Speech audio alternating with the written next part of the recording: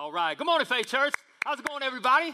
Hey, my name is Steve Husky, lead pastor here at Faith Church, and it's a privilege to have all of you here. So thankful and grateful you decided to be a part of what God's doing here at Faith Church. Come on, it's not about a building. It's not really about me, you and I. It's about Jesus. We say it every week. Come on, we believe that Jesus, come on, he is the hope of the world. So whoever you are, whatever you're going through, your issue, your hurt, your heartache, or your habit, if you'll invite Jesus into your life, it'll be the greatest decision that you've ever made. Come on, somebody who knows that's true. Well, listen, we are in week 5. A lot of times we do series. Typically, we teach in series. We take a topic and we break it down over multiple weeks and lean hard into the conversation, what God's Word has to say about it. Sometimes we'll do a 2 or 3 week, and sometimes we'll go a little longer. This is a 6-week series on the me mentality, because there's a lot of me that we got to get out of me. And so we got to go a little longer, a little deeper, and a little harder to hear what God has to say on the topic of you and I. Again, the me mentality is this idea that we live in a culture that's saturated with self. We live life about us and for us, and everything revolves around us. And the challenge is, even though the world lives that way, what we know is that you can't really be a Christ follower and have you at the center of your life. There's really only room for one person in the center of your life that sits on the seat of your heart, and either it's Jesus or it's you. And if you make it about Jesus, your life will be about him. But if you make you on the center of your life, life will be about you. And so what we have found is that living the me mentality is contrary to being a Christ follower. And so through this series, we've been looking at ways that we can dethrone self, that we can get us out of the middle and put Jesus as the center of our lives. And so today, after we've talked about things like being self-centered and self-governed and self-sufficient, if you have not yet listened to some of those messages, I would encourage you, Lawrenceburg or Florence or anybody watching online, to take some time and go back and lean into those messages. You can always find them on our website, igotofaith.com. We have them on podcasts. We have a YouTube channel. Again, whatever works for you. But today, we're going to talk about this idea of being selfish. I'm just going to tell you, everybody grab your right hand. Grab your right hand. I'll come this way. Squeeze your fist. Come on, Lawrenceburg. Lift up, go over, go down, and go click. You just buckled in. You just buckled in. You can't get out now. You're buckled in. We're going on a roller coaster. But I believe God's going to help us. Amen?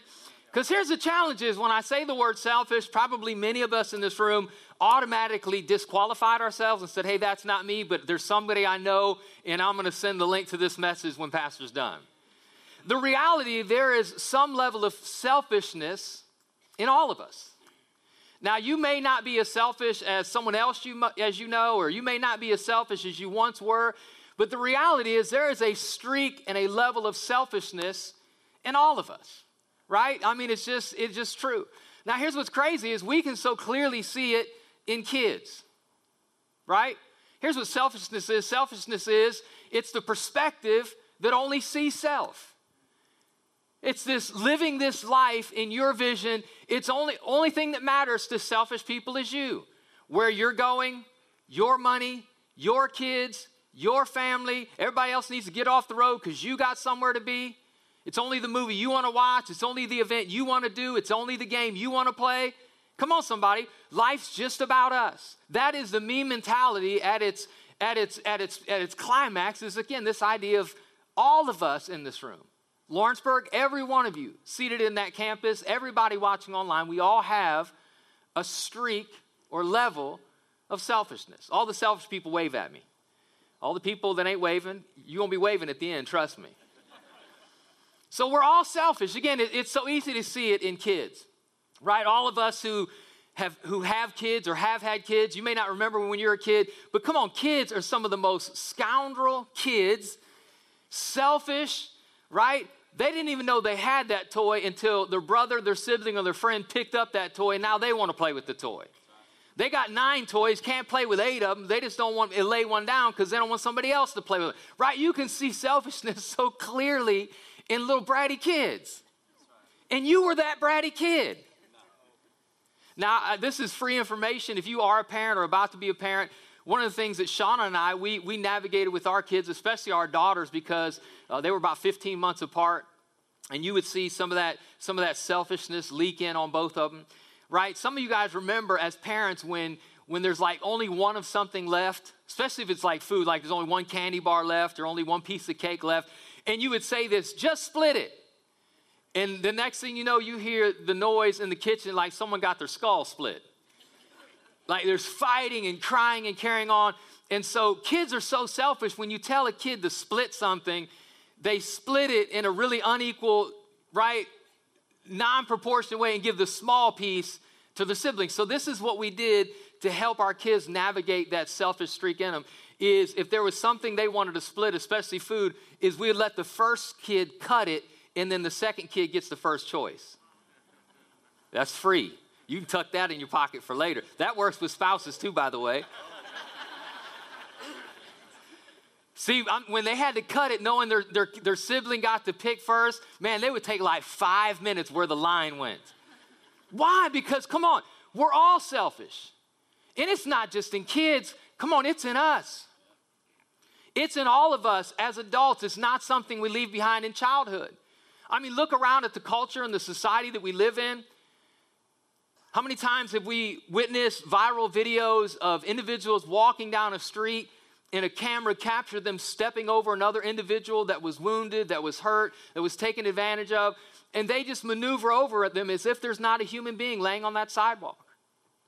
Someone who was mugged or beaten or someone who slipped and fell.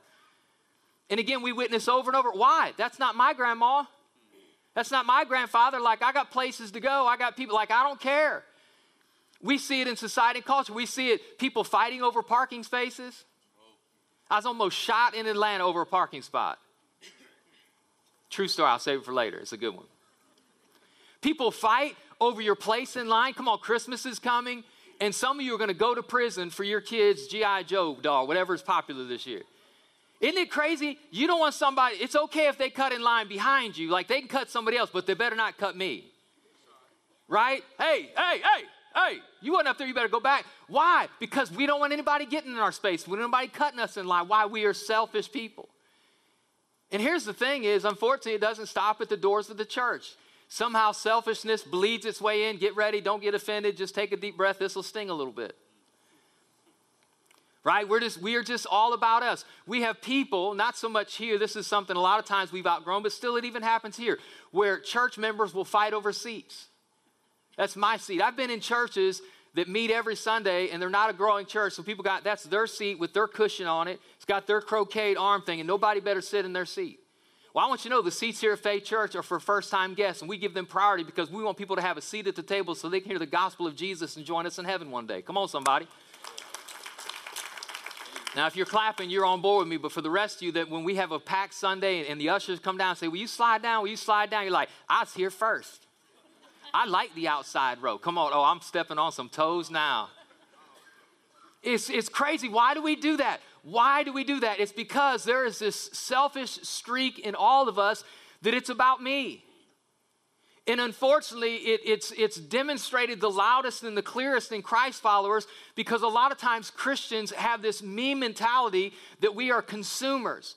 And we treat Christ and the church as a commodity of what they can do for us and how they can help us, rather than living as Christ followers and serving and saying, what can they do for me? We show up at a church and someone holds the door for me, someone holds my baby, someone teaches my junior higher, someone fixes my coffee, someone plays me some music, someone preaches me a message, and I'm warm and fuzzy, and I got warm coffee, and it was a good day, and we leave. Come on, somebody. And not only do we leave, but we leave 3 minutes early and disrupt the service, sliding out. You ain't hiding from nobody. You're disrupting me and everybody that's in front of you, so you can get out of the parking lot first because it's about you, so you can get to the restaurant first because it's about you, instead of showing up saying, what door can I hold? What baby can I hold? What camera can I hold? I'm not going to get out of here first. I'm going to get out of here last so I can love some people, pray for some people, encourage some people, because life's not about me, it's about others. Come on, somebody. Oh, pastor preaching today.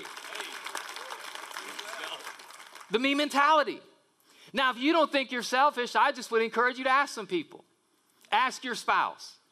Now, you might say, did you ask your spouse? I didn't ask my spouse. You know why? Because I know I'm selfish, and I was afraid of what she would say.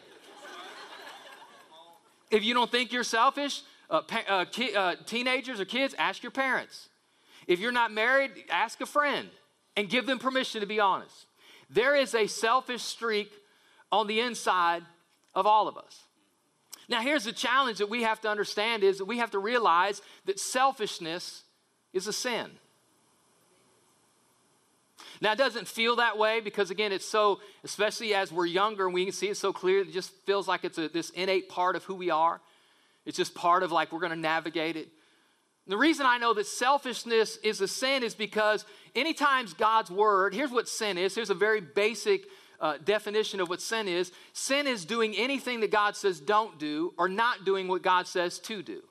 Sins of commission is doing what God said don't do. A sin of omission is not doing what God said to do. And the Apostle Paul very clearly says in the book of Philippians, he says this. Come on, everybody, read this with me. Don't be. So anytime you're selfish, every time you're selfish, every time you put you first, every time you get in line first, every time you make life about you, you're being selfish and you're sinning. So selfishness is something that we have to see as Christ followers as something to be overcome. We have to see it as something to navigate, something to crucify in our flesh, something to grow out of. We have to see it as a sin to repent of and to be the people that God's called us to be. Sin is the me mentality. It's the selfishness where, again, I'm in the center and life is all about me.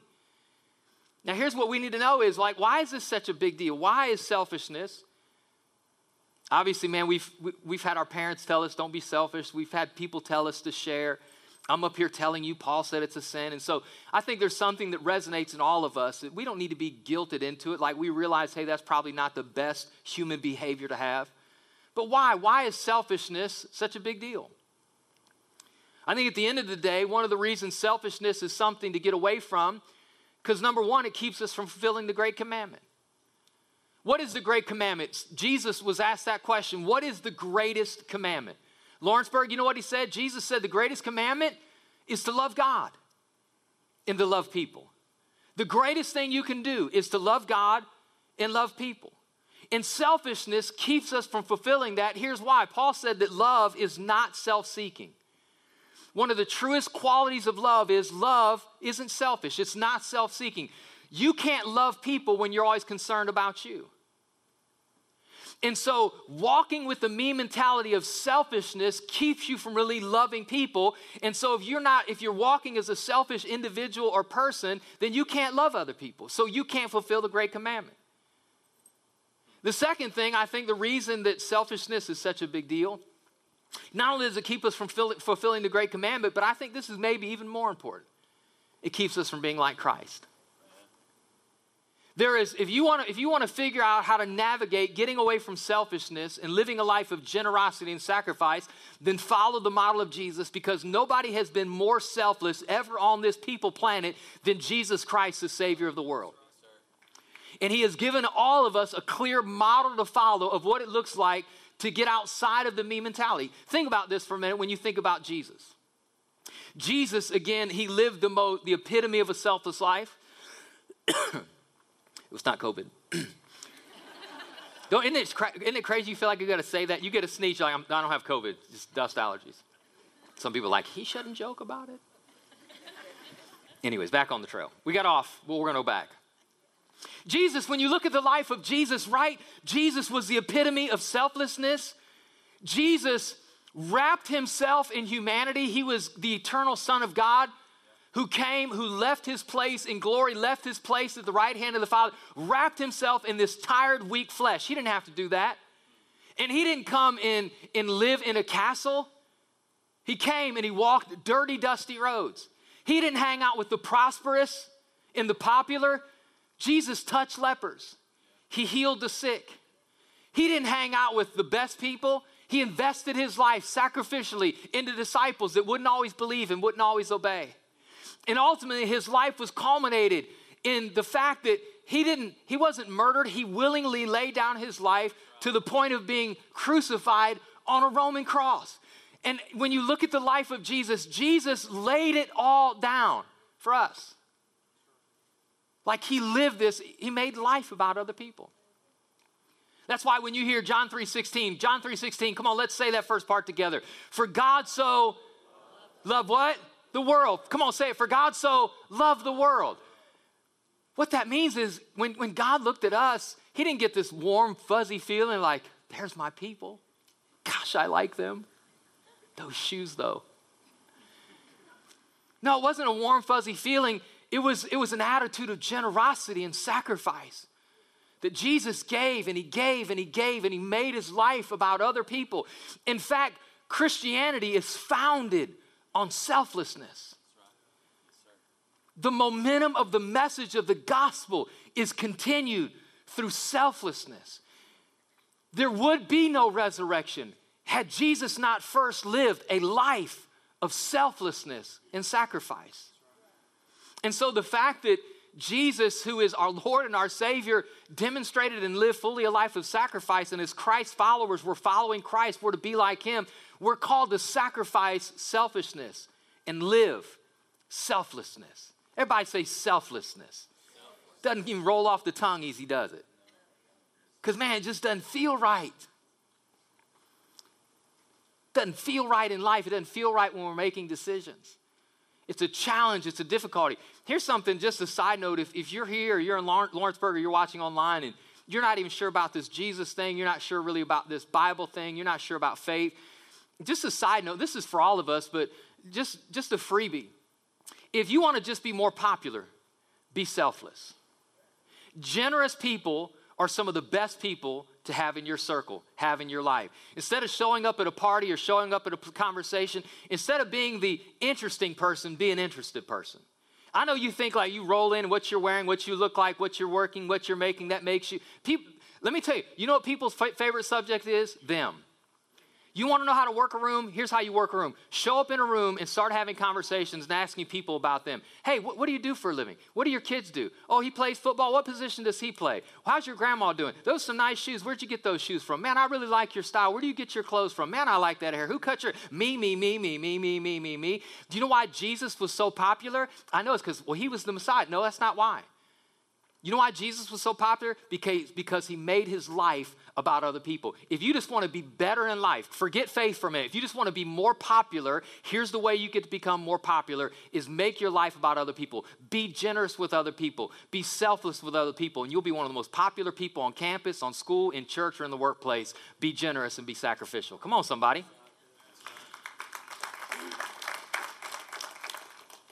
But what I want us to do is let me give you this verse real quick. Here's what Paul said. Paul said, if you serve Christ with this attitude of generosity and sacrifice, if you serve Christ with this attitude, you will please God. Man, how many of you here want to please God? Come on, Lawrence, how many of you want to please God? Then you have to have an attitude of generosity and selflessness. Not only that, watch this, and others will approve of you too. That's awesome. So I want us to look into this. Here's what Jesus said. Again, ultimately, if we are a Christ follower, here's our challenge, Matthew chapter 20, verse 18. He says, your attitude must be like my own. So we know the life that he lived. Your attitude must be like my own. For I, the Messiah, did not come to be served. I didn't come to be the center. I didn't come to be selfish. I didn't come to be served, but to serve and to give my life a ransom for many. If you're taking notes, here's what we're going to talk about today. This idea, how do you break the selfish streak in all of us? Selfishness is overcome through sacrifice. The more sacrificial you are and the more generous you are, the less selfish you can be. You cannot be selfless and selfish at the same time. You cannot be generous and selfish at the same time. So if we strive to live this life of making life about others, of being sacrificial, of being generous with our time, our talent, our treasure, our words, our money, if we will strive to be more generous, it automatically breaks the selfish spirit. It's in all of us. Come on, somebody. And so it's this attitude of it's not me, thee. It's not mine, it's thine. I'm going to make life about you. And that's hard. I'm just going to tell you, I didn't want to preach this message because I know, if I'm dropping the ball anywhere, it's right here. I'm like, Lord, I'm not preaching. I'm going to preach something else and not feel like such a hypocrite preaching it. I'm just going to tell you something, and don't be mad at me. Don't judge me. Just hear this. I hate moving. And the only thing worse than I hate in moving is helping other people move. I despise it. I hate it. Now, here's the crazy thing. So some of you here, we have about 40 staff here at Faith Church. And like any other organization, some people move on, some people move in. And every time someone moves out or every time someone moves in, I'm the lead. I love Jesus. So here comes, they got 4 Penske trucks, 26 foot. Why do you even have that much stuff? I get all judgmental when I'm moving. They don't even need this crap. They should have thrown this away. Don't nobody need 8 Christmas trees. What's wrong with you? You got a problem. But every time somebody moves, or most times, like, I'm going to be there. And I hate every minute. My heart's not right with the Lord. I'm Christian cussing in my head the whole time. I hate moving. And so when I know a move's coming, I quit answering my phone. I'm telling you. Text me. Oh, you text me? I didn't get that text. It's easier to repent of lying than it is selfishness. No, I don't. I'm just telling you that. So, but here's the crazy thing is, so when a friend, they're friends of mine, and I have moved, I counted before this, my wife and I, we have moved 6 times since we've been married. And every time we moved, we didn't move alone. Someone else helped us move. But I just feel like I have a lot more friends that I help move than help me move. It just feels that way. Come on, anybody else hate moving? Just wave at me. You just hate moving. So if nobody took note, if there's a list of movers, scratch my name off. You ain't helping me serve Jesus. Or are you? Because when I'm like, I don't want to go help them move, I don't like helping people move, but that's someone I value, that's a friend of mine, that's a co-laborer of mine. If I'm really going to be a Christ follower, then I need to sacrifice how I feel. I need to sacrifice some of my time. I need to be generous with who I am and what I have, and I need to help them move. Come on, the way you overcome selfishness is through sacrifice. The more you hoard who you are and what you have, you will dive down the deep hole of selfishness. The way you climb out of it is through sacrifice and generosity. Come on, somebody. I'm going to do what I don't want to do. I'm going to give what I don't think I should give. I'm going to go over and above to have conversations that make me uncomfortable because Jesus made it clear that he is our model of generosity. And selfishness is a sin, but generosity is being like Jesus. And I'm going to be like Jesus. And I'm going to continue to be less and less like me and break the me mentality. Come on, how many people want to break the me mentality? Come on, Florence and Lawrenceburg. So what I want to do is I want to navigate into a section of Scripture. It's found in 2 Corinthians chapter 8. If you have your Bible, you can turn there. If not, again, verses are always on the screen. The Apostle Paul is having this conversation, and he's talking about this idea of really everything we just talked about, but really how it plays out practically. Like, what does it look like practically to break selfishness in your life? And we're going to look at 2 sections, 2 Corinthians chapter 8, and then we're going to go into 2 Corinthians chapter 9. So we're going to cover a lot of scriptures in just a few minutes, but listen for just 1 minute what he says here. 2 Corinthians, starting in chapter 8, verse 7. Watch this. He says, since you excel in so many ways, since you're growing, since you're moving forward in your faith, since you're developing, since you're growing, since you excel in so many ways in your faith, you're gifted speakers, your knowledge, your enthusiasm, your love from us. Watch this. Everybody read this out loud. Everybody online, listen, say it out loud. I want you to excel. Say that word. Scream that word. I want you to excel also in this gracious act of. Look at somebody next to you and say giving. He said, I want you to grow in this. I want you to excel in this. Again, he's looking at this church in Corinth, and the whole subject of 2 Corinthians chapter 8 and chapter 9 is that there was a church in Jerusalem that was under all kinds of trouble and persecution, and they needed help, financial help. And so the Apostle Paul was working with other area churches, and he was raising an offering that he was going to take it over and deliver to the church in Jerusalem. And so what he's doing is he's been preparing the church in Corinth, who he wrote this letter to get ready. He's getting ready to come pick the offering up. And now he's talking about, hey, are you ready for me to come get the offering that you said you were going to give so I can take it to your brothers and sisters in need? And he starts off with this conversation. He says, hey, here's why we're having this conversation. Right now, it's less about them and more about you. It's not about what you're going to do for them as much as what's going to happen in you. Because generosity and breaking the cycle of selfishness helps us grow. And again, because all of us are in this journey, all of us are moving forward, think about maybe how you've grown as a Christ follower. Think about maybe in your spiritual journey since you gave your life to Christ or at least started coming to church. Think about things that have changed. Some of you used to club till 4, now you're only out till 2. I'll take what I can get, Jesus will too. Right? Some of you, man, would never come to church, and here you are, not just at church, you're at the early service. Some of you, come on, think about how your life has changed. Some of you, man, like every other word was a cuss word. Now only third word is, like progress. Breathe, people. This lands so much better than the second service. I'm just laughing with how y'all are living. Y'all like, praise the Lord. Come on, some of you only do 20 over the speed limit instead of 30. Come on, progress. But real talk, come on, how many people, man, you see your attitude's better, your heart's better, life's better? Come on, how many people see yourself growing and moving in the things of God? This is what the Apostle Paul's pointing to. He's saying, listen, when you come to Jesus, you start growing in knowledge. You start discovering who God is, what God is like. You start getting handles on prayer. Like, I was so clumsy when I first started praying. And now I feel more comfortable. Why? Because I'm growing in faith. I'm growing in a prayer life. I was so clumsy in reading the Bible. Where do you read? How long do you read? Now I'm more comfortable reading my Bible, understanding the things of God. Why? Because I'm growing and maturing. And so he says, hey, now you're growing in your gifts and you're growing in your talents and you're growing in your knowledge, you're growing in wisdom, how to make better decisions. He says now one of the areas you need to grow in that I want you to grow in is in the area of generosity. So the way we can measure our spiritual growth is in our generosity. The more selfish you are, the more stunted you are in spiritual growth. The more generous you are, the more you're moving away from the me mentality. And so selfishness is not something you grow out of physically. It's something you mature into spiritually.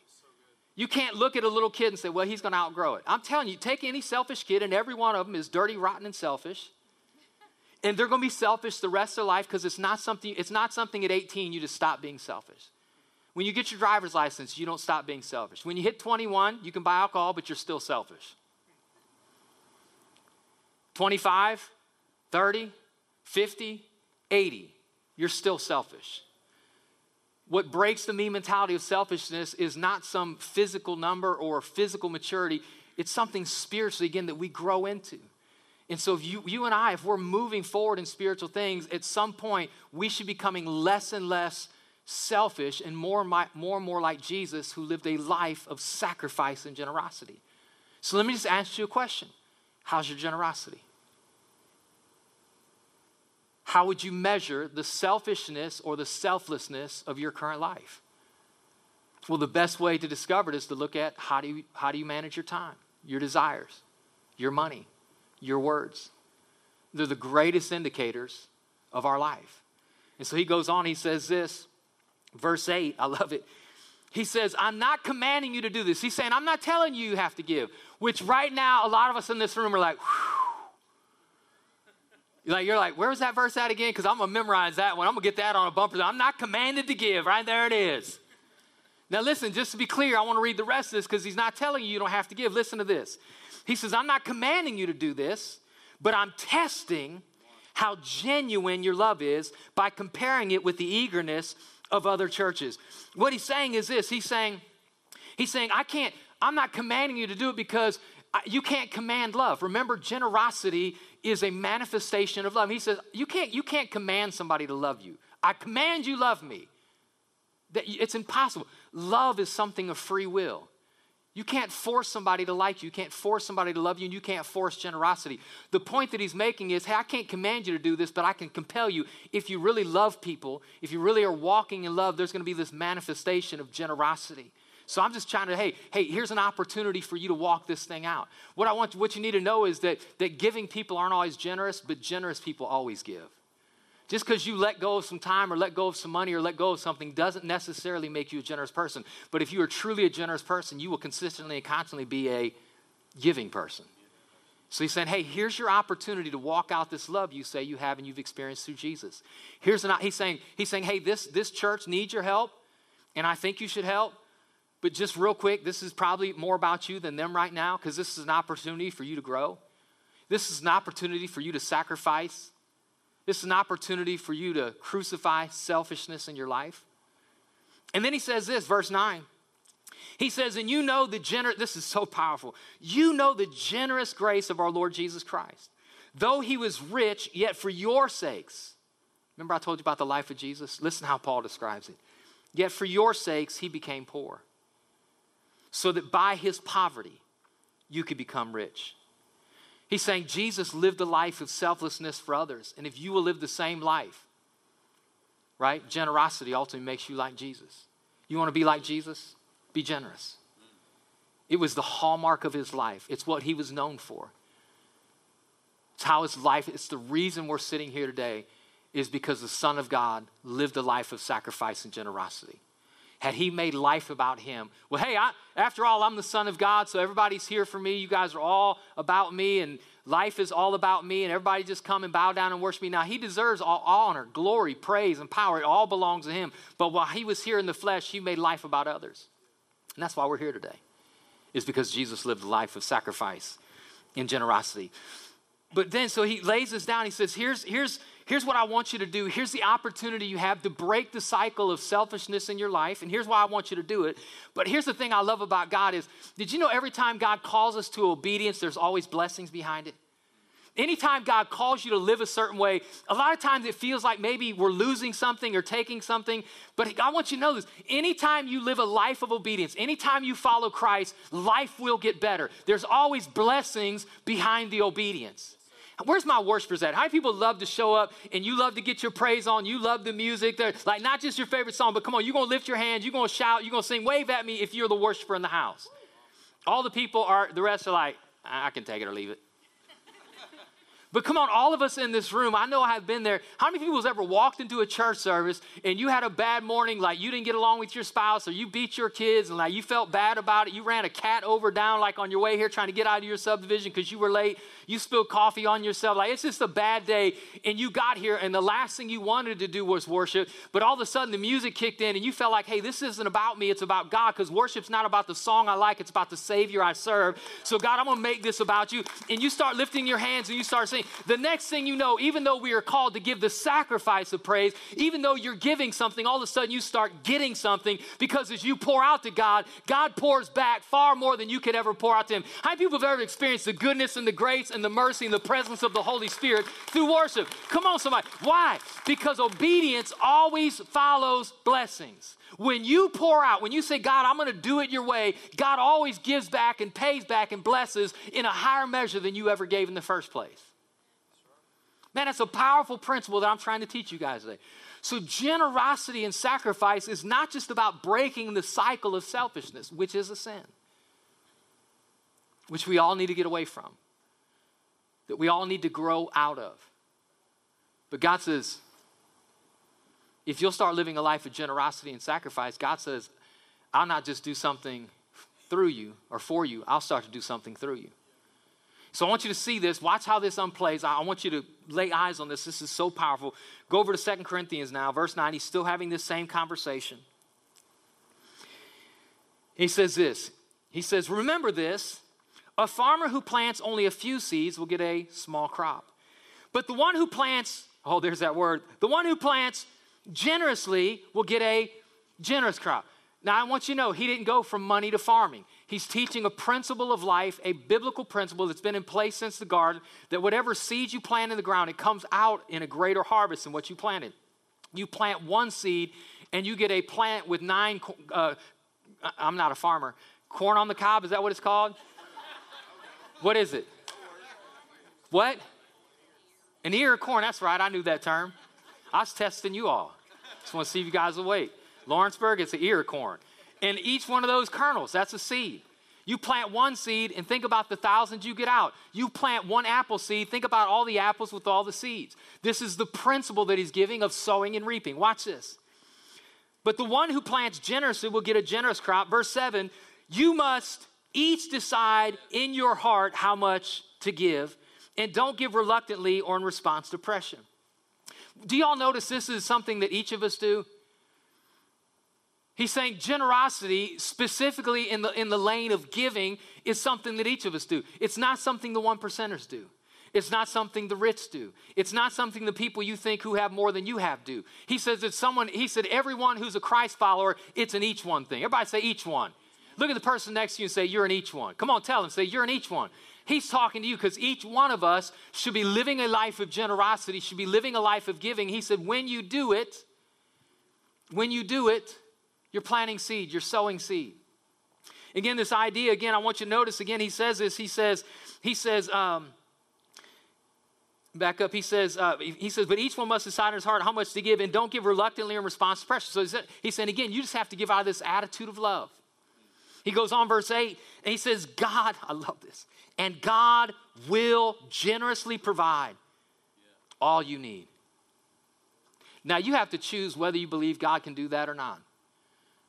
I can just tell you, I've been living a life of faith and been following Christ for almost 30 years, and I have found out the God that I serve, God will generously, God has generously, consistently provided for my life.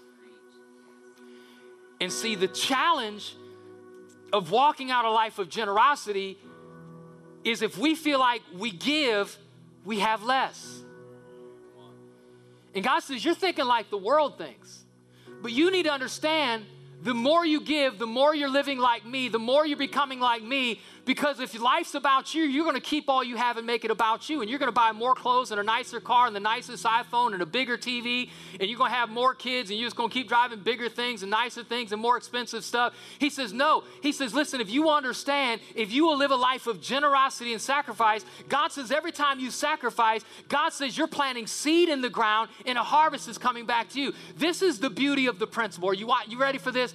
He says, right, when you're generous, not only are you breaking a selfish spirit, so it says not just what I'm doing in you, but I'm doing something through you, because now your generosity is a blessing to other people. Come on, somebody. You just got to help somebody, love somebody. Every time you give here at Faith Church, we're sending the gospel around the world. It's not just breaking selfishness in you, we're sending the gospel through your generosity. Watch. It says, watch, and God will generously provide all you need. And then you will always have everything you need, I love this, and plenty left over to share with others. Do you notice this cycle? So you start as a selfish person. I don't want to give anything. Church don't need my money. I'm not giving anybody my time. I'm not going to help them move. It's about me, mine, I. He says when you choose to become like Christ, you start living a life of sacrifice and generosity. Not only does it break selfishness in you, not only does it bless those around you, but God says it sets you up to get more. Why? So you can have more, not so you can be selfish, but so you can give more and be a blessing, so you can get more. Why? So you can give more, so it continues to break the cycle of selfishness in you. See here, I found something out. Watch. Are you all ready? See, when I first got saved, I was the cat that was getting paychecks of $115, and I used to put gas in my tank, and I started to buy some food, and when I got $115 and thought, wait a minute, a tithe is $11. $11, that's a lot of money. Once I start making $1,000, I'll tithe. Well, here's what I found out. $100 is a whole lot more than $11.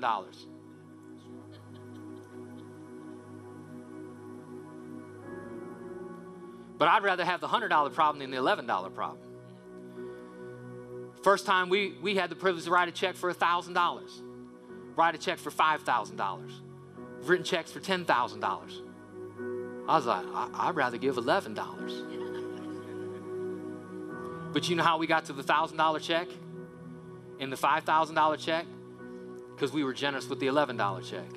And God said, I'm breaking selfishness in you. Yeah, you can buy something else and you can get another shirt and you can get another pair of shoes and you can get another Hulu account. But how about you quit making life about you, make it about somebody else? And you open your hands and you let go. And you can be a blessing to somebody else. And now they hear the gospel. Now they hear the good news. Now they're growing in the faith that you discovered. And God gets a whole lot of people that have the cycle of selfishness broken in their lives, right? Man, the gospel starts going forward. The movement of selflessness that Christ started 2,000 years ago continues to advance to the ends of the earth. Why? So God can continue to bless his people. So if you're not blessed in your life, the issue is not what God will do. God said he will do it. It's based on what you will do. Because if you continue to live close-handed and selfish, it shuts down the cycle that we're talking about. Here's what God says, last verse. For God is the one who provides seed for the farmer and bread to eat. In the same way, he will provide and increase your resources and then produce a great harvest of generosity in you. I'm going to read that again. He will provide and increase your resources and then produce a great harvest of generosity. He's saying, the more you open up, the more I pour in. The more you open up, the more I pour in. And when you shut down the cycle through selfishness, it shuts down the cycle of generosity in your life. See, God says, I'll be generous to you if I can be generous through you. Come on, somebody. How many people already know this is true? How many people have discovered this is true? How many people are honest enough like me and say, I need to be a lot less selfish with my life? Lawrenceburg, raise your hand if you said, I just need to be a lot less selfish. So we just invite you to come. Lord, will you break a spirit of selfishness that God continues to grip all of us? Lord, will you help us to walk out the life that you saved us for, to follow the Savior that we say we're following, to become more like Jesus, who was the epitome of selflessness. God, help us to be generous with our time, our talent, our treasure, our attitude, our hearts, that you can do a work in us, you can do a work through us, and you can do a work for us. In Jesus' name, and everybody who agreed said amen.